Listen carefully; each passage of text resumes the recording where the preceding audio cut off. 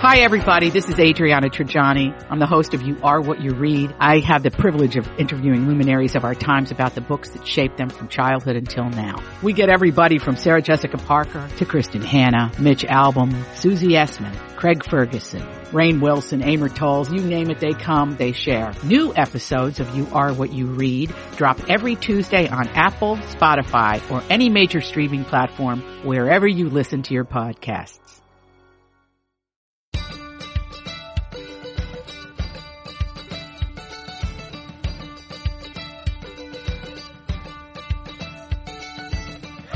I'm Marjorie Punnett. I'm Elizabeth Reese. This is Best of the Nest, the podcast that's all about creating happy, healthy, beautiful homes that prepare us to fly.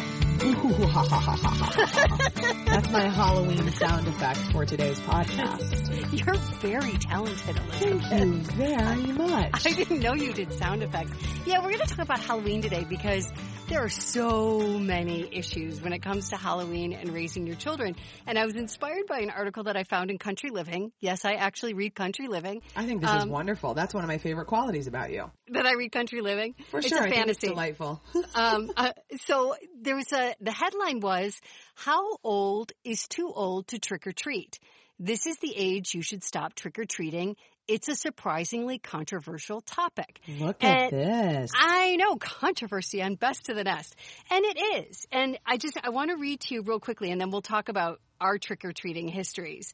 So I think everybody's lived through teenagers coming to their door without a costume. They want candy. What do you do? Country Living turned to etiquette expert, writer, and author Catherine Newman for some advice about this very controversial subject.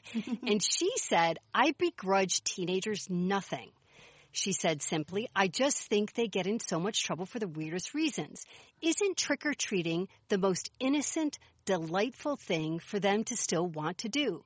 Actually, when people complain about teenagers trick-or-treating, I'm like, wait, what do you wish they were doing? Would you rather they were on their phones? Of course, her tolerance has a limit. You can't just show up and demand candy, Newman says. If you're going to trick or treat, you have to play by the rules. You have to wear a costume and wear it like you mean it, Newman offers. And you have to say please and thank you, too. And the same should go if you were a little kid, just as you would if you were a little kid. And then she goes on to say, and I thought this was the sweetest thing, it's so incredibly sweet to watch these kids who are on the cusp of adulthood wanting to do something so innocent, Newman says. Watching my 17-year-old and his friends trade candy was one of the best evenings of my life. Oh, I love it. I totally love it. So sweet. Because I wholeheartedly agree. Yeah, you think about, people who sort of grudgingly say, oh, they're too old. And then you think about, well, truly, it's a great question. What would you rather have them doing? This is exactly what I said when we were talking about this on Twin Cities Live the other day. We were having this discussion about how old is too old to trick or treat. And it was the same thing that I thought, which is, what do you want kids to be doing? Drinking and smoking cigarettes and having sex in the back of cars? I mean, I just don't get it. Like, you don't want them to be children, but you don't want them to be adults. Right. If they're embracing a night of going out and asking for candy and saying hello to the neighbors, I don't know. I just think it's like really sweet and lovely, and it doesn't really bother me at all. No, it doesn't bother me at all anyway. And that was always our rule when kids would come to we lived in St. Paul, when they would come to the door in St. Paul. Ian, my husband, loves Halloween, and we'll get to that in a minute. Loves Halloween. So if somebody was older and they came to the door, he was fine with that. He would just make them go into sort of a short dissertation of what their costume was, why they had that costume. I mean, they had to be in conversation. But I just think it's wonderful. And I think that's a great thing to think about with your own kids if they want to go trick-or-treating, and as those teenagers come to your door. Now, how old were you? Do you remember the last time you went trick-or-treating and how old you were? I think it was probably like 7th or 8th grade. I don't think I went in high school. I think after that, after middle school, it was sort of a done deal. But I vividly remember the Great Halloween Blizzard of 1991, where I was 10 years old. Yep, I was 10 years old, and my dad pulled my sisters in a sled to go trick-or-treating. And I walked along, and my sisters, he pulled in a sled because he was like, we're going. We're still going.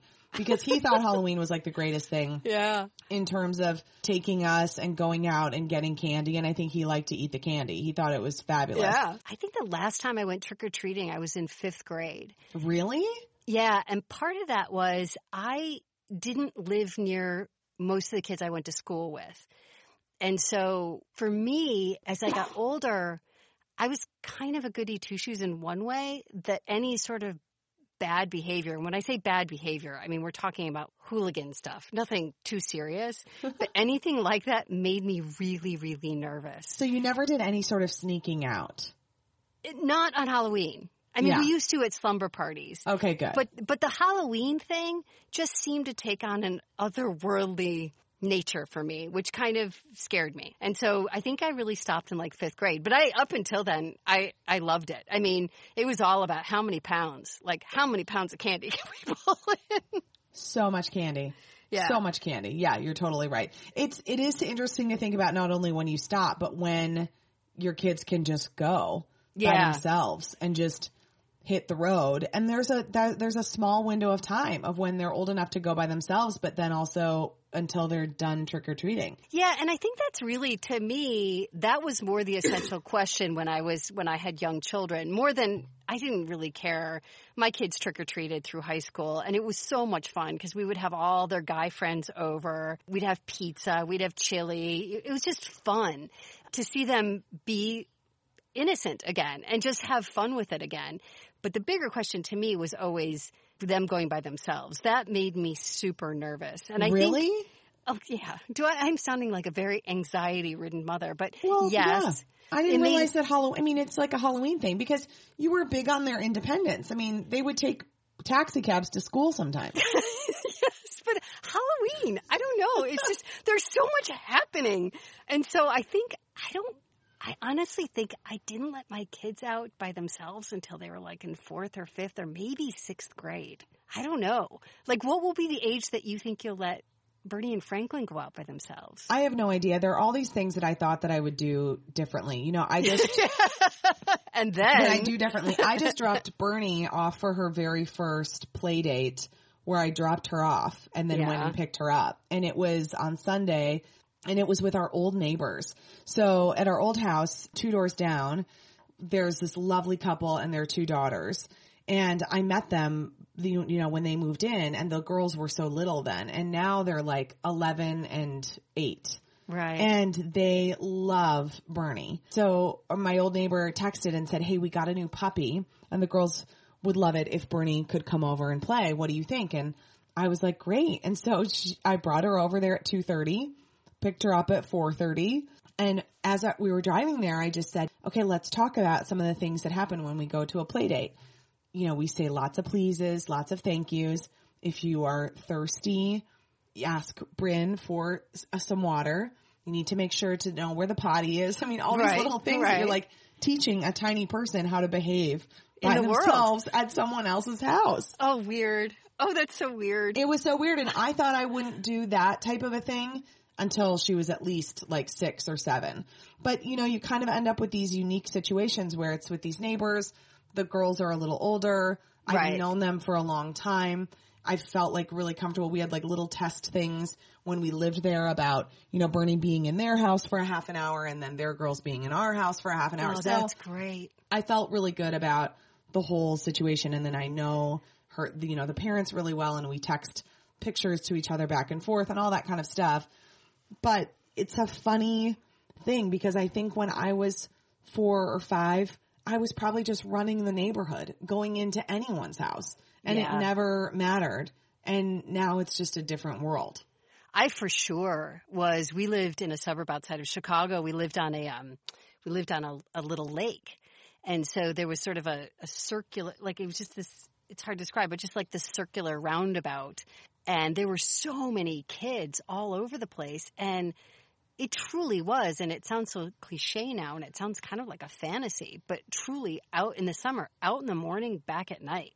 It just wasn't a big deal. And no, of course not. You'd be gone all day. Yeah, anybody's house was fair game. And I really do think that of course, has changed. The Halloween thing, though, there's something about, and, going on their own down the block at 4:30 or 5 o'clock. Yeah, you can go to the end of the block and then come back. That's one thing.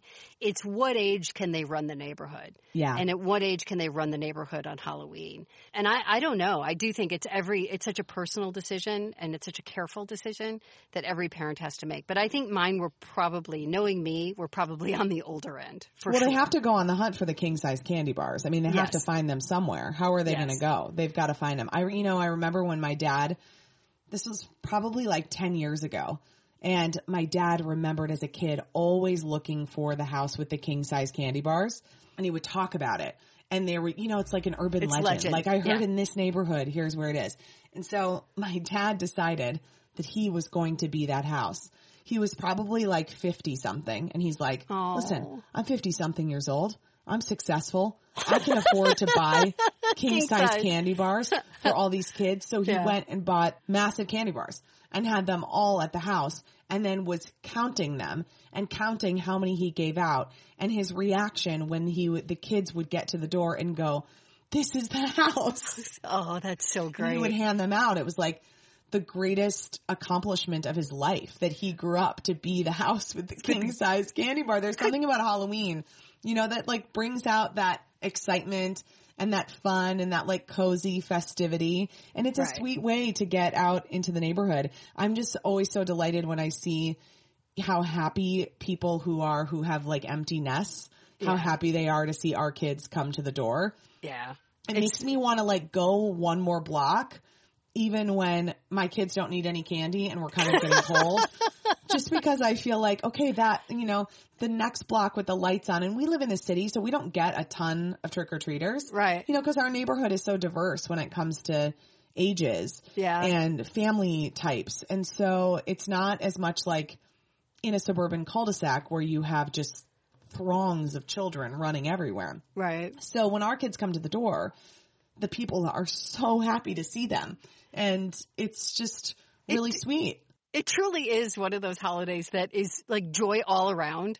And one of the things that when we lived in St. Paul, we had built, and I sort of posted about it today, we had built this great 3-season porch. We had added it to our house, and it had a big brick fireplace. And so every Halloween we would light the fireplace, and we would just sit on the porch the whole night, and the kids would come up to the porch.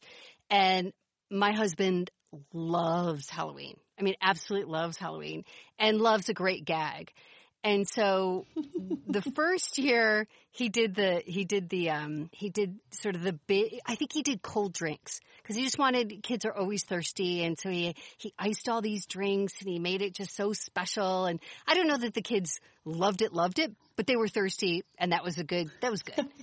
The second year, we had a neighbor across the street who had a 3-year-old named Poppy. Just the cutest thing. And they would always make sure to bring her, over to us. And so that year, he decided he was going to special order a 5-pound Pearson salted nut roll. Yes.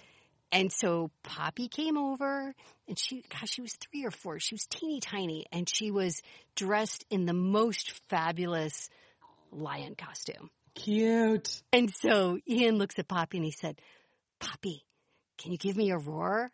And she goes, "Roar." And Ian handed her a little, like a fun-sized little piece of candy. And he said, "Can you go bigger than that?" She goes, "Roar." So he gives her like a full-size candy bar. He's like, "Poppy, I think you could go bigger than that." And she just goes as loud as she can, "Roar." And he hands her the 5-pound Pearson for this little tiny person. Oh my God. Her parents were laughing. We're all laughing so hard because Poppy's like, she's old enough to know, like, oh, this is big candy. Like, this is big candy. And so she's like, it's so cute because she's trying to carry it without dropping it. It was adorable. But that's the thing. Halloween can just be this, just so much fun for everybody. But for my husband, it was always about the gag. Well, what's your go-to steal candy? I would always steal the Snickers, the peanut M&Ms, and the Reese's Cups. What do you steal? Yeah, the Reese's for sure. And I used to hate Butterfinger as a kid, and now I love them. And Almond Joy. I used to hate Almond Joy, and now I love them. It's the things I didn't like as a kid that now I love. Look how your tastes are evolving. If you are enjoying this podcast, please subscribe wherever you get your podcasts and share it with a friend. And if you have a moment, give us a review at Apple Podcasts. Okay, we've got one from AnyMouse5952. Hello, AnyMouse. And AnyMouse says, thank you for providing great conversations for us to eavesdrop. I love the span of experience between you two. I always appreciated the honesty you both spout to keep it real. And please reach out to us. You can find both of us on Instagram at Best of the Nest or at Eliz Reese and at It's Me, Marjorie 1. We're also on Facebook and Twitter. Happy Halloween, everybody.